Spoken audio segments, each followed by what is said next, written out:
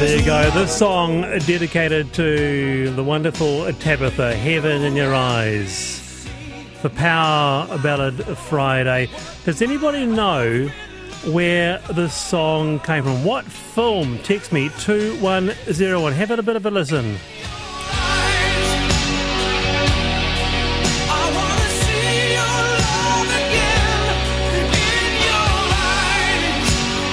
What is the film? I'll try anything to keep it working. You gave me time to find out what my heart was looking for and what I'm feeling inside. Well, that's right. Power Ballad Friday. Actually, you had a bit of a wedding proposal for us, Jeremy. Oh, mine's probably the least romantic one. It makes your ring in a paper bag sound positively Casanovian. No, me and my now wife Michelle, we were doing a series of comedy shows in Las Vegas, and one afternoon I turned to her and said, "Hey, shall I find out how easy it really is to get married in Vegas?" And she said yes, and that was that. And 48 hours later, we were standing in the little white wedding chapel, and that's the rest, as they say, is history. Gorgeous. Very, very good indeed. Jeremy Elwood and Heather Roy with me this afternoon. Already a bit of response on this topic here. A 500-gram jar of Rose's marmalade, now 375 grams at same price. Sultana pasties dipped in chocolate are half the size, twice the price now. Plus Vogel's bread, I think, feels smaller, says Christina. So to this, shrinkflation is kicking off in France, with the supermarket chain Carrefour putting warning signs on shelves to warn shoppers of smaller packet sizes without a smaller price tag. Naming and shaming. They're calling out a range of products from Lindt chocolate to Lipton iced tea. Carrefour is Europe's leading grocery retailer. It's a massive store and is hoping that the signs will put pressure on manufacturers to rethink their pricing policy. With us is Dr. Bodo Lang, Professor of Marketing at Massey University. Professor Lang, welcome. Kia ora, Wallace. How are you? Very well, thank you. Go the French, do you think? What do you make of this, naming and shaming? Well, I think this is highly interesting, Wallace. It's something that I have never heard of. I think it's highly innovative, and you can view it from multiple angles. Maybe the first one is, it's a great way to deflect blame of high food prices away from yourself, the retailer, to the others, which are the manufacturers. So it's a great way of saying, look, with your torch, shine it somewhere else and have a look at that, So it's a great way of just deflecting blame a little bit, I think. Yeah. But I certainly think it's very innovative, and I think it'll resonate really well with consumers because, certainly in New Zealand, but I'm sure overseas as well, we're all suffering from high food prices. And that's, I guess, what it's about, because shrinkflation is really a consumer issue. People feel really quite aggrieved that they are getting less but paying the same, Bodo. Absolutely, and I think if you think about grocery shopping, it looks so deceptively simple, right? There are these big places called supermarkets, and you just put things in your trolley. But if you really think about it and sit down, it is an incredibly complex decision to go shopping if you want to do a really good job, i.e., get the best deal. And shrinkflation makes it virtually impossible because you would have to literally reassess every product every time you go shopping to check that it's still the same price for the same amount. It's amazing the examples rolling through. Suddenly ciabatta rolls are half the size. 6 for $4.99 in my local New World. 4 normal size ones for $5.99. Let's go around the panel on this. Heather Roy. For me it's salmon. I noticed just recently that the price was the same, but the portion of salmon in the package had gone down from 150 grams to 100 grams. But look, I actually took the same approach that Dr. Lang did. I thought it was quite an innovative approach too. And if the option is that the price goes up for the same amount, which is better? Do you still want to say that are you happy to take a little less of the product and keep the same price, or would you rather have the price go up if that's the option? Right. So, Good question. it's actually, the manufacturers have to make money too. And I did think this exactly the same as Bodo, that the supermarket chain is deflecting attention away from itself. Yeah, I agree. It's a very French response in some ways. You know, in terms of they've always actually been a very progressive nation when it comes to consumer satisfaction. You know, they're highly protective of French-made products. So yeah, I think the fact of it's not even a deflection in my view. It's just sort of it's highlighting. It's giving people. As Heather says, it's giving you the choice. It's information. It's letting you know, this product is the same price but smaller. Yeah. Pringles went through a stage of that where the tube was the same but the chips got smaller. And look, people do need to take some responsibility and read the labels. Bodo? I think this is such a fascinating topic. I think we could talk about this for an hour. I think maybe yes, I agree. Ultimately we're responsible for what we put in our trolley and what we put in our mouths. But of course, making decisions in the supermarket is really quite complicated, and it's such an information-rich environment. There's nothing like it anywhere else, and consumers would just spend hours if they really carefully checked it every time. So technically, if you're fully rational, I would agree with you. But realistically, I think consumers just can't possibly fit that into a shopping trip to check things. It's a really good point. That you don't go to the supermarket and stop in front of every product. Most of us, many of us, are doing supermarkets in between jobs, or on your way home. So the more information that you can put out, and in some ways, if a supermarket is pointing out, just giving you a heads up that you're buying a smaller product, that's not a bad thing. I guess some people say, Bodo, the issue is that it feels like manufacturers are being sneaky. I think absolutely some will say that, and I think they would probably quite rightly say this because there's been some research overseas from the Economic Policy Institute done in the States, and they looked at pre-COVID prices and COVID prices and the inflation during that period, and 53% of the price increases, actually nearly 54% of the price increases during that time, during COVID, was due to excess profits. And so it's not, we call it inflation, but actually often it is just excessive profit-taking and companies piggybacking on the argument that, well, our costs have gone up, so we're just passing it on. But actually, quite often, their costs have gone up, but they're passing on more than what their costs have gone up by. Yeah, better response here. Shrinkflation is deceptive and thus it's anti-competitive if it's not made very clear, says one. Bronnie says the positive side to packaging is portion size is becoming smaller and, that could well be a good thing. David asked the question about how much of the shrinkflation is due to the supermarkets putting the squeeze on suppliers to bolster their own profits. That is a great question because ultimately, supermarkets, they are operating two businesses at the same time. They're selling somebody else's product, so, Heinz or Watties or whatever it is, but they're also selling their own products, which are maybe Pam's and, budget. And so I think it's an excellent question, and I think there's certainly a drive to be discretionary from a supermarket's perspective in pointing out price rises if they're not your own product. So I'm sure that manufacturers are desperate trying to keep to certain price points, under $3 or whatever, to keep in step with the retailers' brands. Heather? Yeah, one thing that I love on the supermarket labels are the price per 100 mils or 100 grams. And so it does make it, if you know to look for those on the labels where the price is, you can easily compare the prices of different products. Sometimes one jar will have 400 mils and another will have 350, so you can compare the price that way. So I think, yes, you mightn't have time to do that for every single thing, but it does. The ability is there to compare prices if you want to. Really interesting, quite a bit of response to this. And he says we are paying for the extra cost of the new packaging required as well. Dr. Lang, kia ora. Thank you for your time on the panel on Friday. Bye. Bodo Lang, the Professor of Marketing at Massey University. Yes, some interesting responses, interesting examples rather coming through. Another one is New Zealand blueberry jam, budget wholemeal sliced bread weighing less than other brands.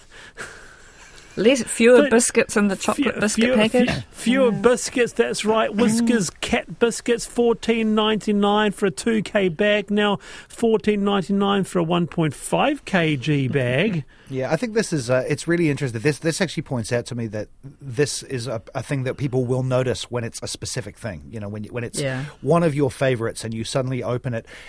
In my case, it only happens when I get home. You know, I open the grocery bag and I look and go, oh, hang on, that's not the same size. But I love the fact that everyone has their one example, and it says a lot about us as consumers. I was so annoyed a few years ago when I discovered that Cadbury's had weakened, quote unquote, their cocoa, and my students' chocolate cakes all of a sudden were pale. I never bought it again and told all of my students.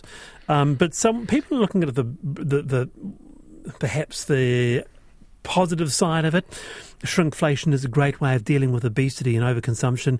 The world can't continually consume more and more.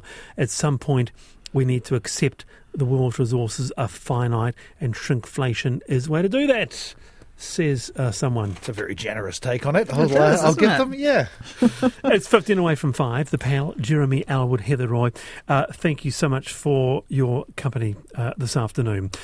Some Auckland residents are upset after more than 1,000 square metres of native trees were cut down for a housing development in Pukekohe. The trees were on private property. The move was given the green light by the Auckland Council, with spokesperson Craig Hobbs telling One News, quote, in this situation there was no protection on those trees, so we had no ability to say no. It's been a long-running saga. This with us is Dr. Miles Barton, Secretary of the Tree Council. Dr. Barton, kia ora. Kia ora. This is a legal operation. Was it inevitable? Well, it shouldn't have been inevitable because we should have legal protection for urban trees in our legislation, which was removed by the National Act government in 2012. And if that had been put back in by Labour at any time over the last 10 years, then this situation would at least have gone through a consenting process and a public notification, and we could have had a discussion about protecting these very high-quality biodiversity areas of native trees. I'd be interested to hear from our listeners, has there been a large tree near you or around your area which has just all of a sudden been chopped down? I know in our area there's been quite a few just suddenly surreptitiously gone burgers. There was a report, in fact the Environment Commissioner Simon Upton said in March, Auckland lost up to 30% of its green space since 1980, Mel, so this is quite a deep issue, isn't it? It's a hugely deep issue, and, you know, there's always this false dichotomy argument rolled out about that we have to have houses and therefore we can't have trees, like it's a competition between the two. And that's not true, because other cities that are far more dense and have far greater populations than Auckland have no problem whatsoever in having at least double the amount of tree cover that we've got. Singapore has nearly 30% with 5.5 million people. Even Tampa, Florida, 3 million people, has 36% tree cover. So Auckland's doing really badly on 18% tree cover with only 1.7 million people. And, you know, there are many cities around the world that do far better than we do. And in a warming climate, we can't afford not to have trees in our cities. So, you know, the fact that we don't have legal protection for them, and the national government, the National Party is proposing throwing out the newly passed Natural and Built Environments Act, which would introduce some form of tree protection back into law, is really concerning, because for city dwellers who are going to have to live in these really hot cities with no temperature amelioration, storms not being captured by the trees, and more flooding, then what kind of a life is it going to be living in cities for people of the future? Are trees important in an urban environment to you, or should they, in the final instance, make way for, you know, more people to live? Heather? The short answer is yes, they are important. And look, I agree with Mel's point that it is possible to have both. And one of the things that I hope that we're going to see sooner rather than later is a freeing up of the Resource Management Act to free up more land for the housing, and so that some of the trees like this particular example can stay. But Mel's, one of the things that I would have thought was that if native trees were felled, surely there was a requirement to plant some somewhere else. Was that the case here, or not at all? I know that wouldn't have been the outcome you would have wanted, but at least as a help. Not the case at all, and obviously saplings don't replace the benefits that you get from mature trees. And as far as expanding Auckland out into the green area is concerned, that's exactly the problem why these trees were felled, because this is in Pukekohe. This is not in central Auckland. This is in the green belt where the zoning has been changed to enable more development, and these are the kind of trees that you're going to lose if you continue to go out into that green belt. So that's not the answer either, I'm afraid. Well, if we want more housing, the only other option is high-density housing, where presumably you have a similar problem.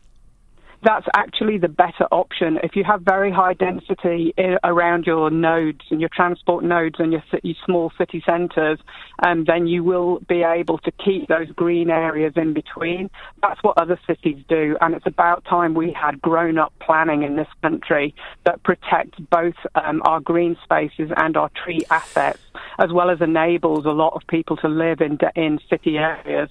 You know, the time of having the quarter-acre section in the city is long gone, and we need to be having a compact city that is high density in the right places with urban design that's done really well to retain our green spaces and our urban trees. A mature totara was found on the next door section last week to make way for development. It was right in the corner. It could have been kept perfectly legal. Your thoughts, Jeremy?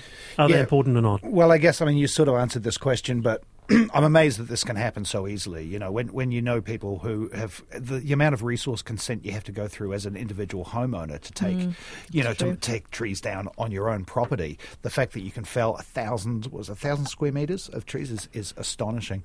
But I completely agree with the idea that, one of the things that makes a great city, I bang on about this a lot whenever I'm on the show, but there are certain things that make a great city, and one of them is green spaces. One of my favourite places in the world is Stanley Park in Vancouver, which is right on the doorstep of the city, and it's a forest. It's gorgeous. You can get away. And can I just? I'm actually quite stunned at that stat that we have less canopy than Singapore. Do we just not realise, Mals, how bad it is because it's kind of a death by 1,000 cuts? Yeah. I think we don't realise how bad it is. 18% of canopy cover, and that doesn't include the Waitakere Ranges and the Hanuas. That's the urban area of Auckland. 18%. In some of our local board areas, it's as low as 8% canopy cover. 8%. Once you get below 10, you're really talking about there's no coming back from that. That's seriously, seriously bad. And you can plant as many saplings as you like, but how many of those will be allowed to grow to maturity to provide these benefits and services that we are all going to depend on more and more as our cities warm? We need to stop the chop. We need to stop chopping down mature trees. And you don't have to get a consent to remove trees on private property anymore. That's the whole point. That's the whole problem. That's why it's gone out of control. We estimate that we've lost 750,000 mature trees from Auckland urban area over the last 7 years since general tree protection was removed. That's a conservative estimate, and that's without having wholesale removals of development sites where everything has just been levelled. That's individual trees, and we got that from the ARB industry, the guys who are actually doing the removals, so it's probably a pretty accurate figure. All right, Mals, get up. Good to have you here. Thank you. That's Mals Barton, the Secretary of the Tree Council. I had to cut down a large rewa tree with great sadness. It was close to my neighbour's house. I understood her concern with the increased power of storms. I could imagine the consternation of all the tuis, though, slamming on their brakes with nowhere to land up in the sky. I'll be planting more in a safer place, says Dale. Yeah. Very good. Thanks for your feedback on that. Finally, on Friday's show, with AI on the rise, Love Actually star Keira Knightley says the major concern for actresses is protecting their voice and she imagines copyrighting her face as the next step, quote unquote. Star Wars fans will recall that Peter Cushing was digitally resurrected as Grand Moff Tarkin with CGI in 2019, which raised questions about using celebrity likeness. Can the law protect living actors from their likeness being generated by AI for the big screen? I thought, let's get in Kate Duckworth, who, by the way, is going to be on the panel next week, but she is an intellectual property lawyer, well suited for this topic. Kia ora, Kate. Kia ora, Wallace. I'm excited for this topic. What a winner. Well, let me ask you straight, can you copyright a face? No, Keira Knightley needs to stick to her day job. She makes a much better actor than a lawyer. Why is that? I would have thought that you could copyright a face. It's her face. No one else can use it. No one else should use it. It's Keira Knightley's property. Well, you can copyright things that you create, but not in the way a human is created. So there may be other areas of law that would help Keira Knightley out, but not copyrighting her face. So if somebody takes a photograph of her or draws a lovely drawing of her, that could be protected by copyright, but not her mere existence. That might fall into some other areas of law, like personality rights or the Fair Trading Act.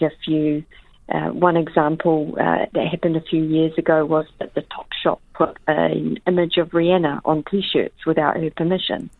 And she said, well, no, people will think that I've endorsed that product and I have not. Isn't that where this falls into image protection, though? Because if you're using an AI copy of somebody's face, how is that and I assume that it would be, and hence why it's an issue. How is that legally different from using a photograph on a T-shirt? Yeah, well, if it's taken from a photograph of the person, which is probably where the AI is grabbing it from, is somewhere else on the internet, then it probably infringes a photograph somewhere existing on the internet, and that's what AI does. So yes, that would be an infringement, you're right, Jeremy. And would that apply to a moving image as well? Like if you took a clip from one of her films and then replicated that, which is essentially what there's a big discussion about this happening in the writers' strike at the moment. That's with right. the use of extras in movies, basically selling their image rights for perpetuity. Does it apply to moving images as well? Yes, okay. Yes, it would, and that they can be copyright works.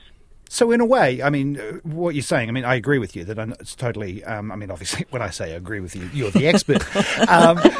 But you can't actually copyright your face. But there is potentially a way of copyrighting the use of your image, which has been taken from something else.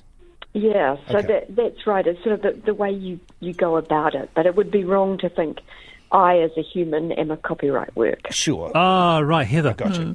Well, the other thing that the headline on the article that we're talking about was a bit misleading, really, because Keira Knightley went on to talk about all sorts of other things, including about how hard it was being a mother. But what she was also talking about she 100% agreed with regulating the internet, which is clearly impossible. The internet's huge. How do you actually even try to do that, or how would you regulate it and then be able to enforce the regulation? So I think I agree with your initial assessment, Kate, that she really should stick to her day job. Well, that is lots of countries around the world have created some quite strong laws around AI. New Zealand has not yet, and we are lagging behind. But the problem you're referring to, Heather, is what's called in law is extraterritoriality. Yeah. That is, the internet is the Wild West, and how do you track people down and sue them and enforce your copyright or your personality rights or whatever it is. So it's not that the protection's not necessarily there in law, it's actually making it stick. Yes. Yeah. How far behind do you think the law is when it comes to AI? Well, I think that law generally is, it's the tortoise, but it doesn't necessarily win the race.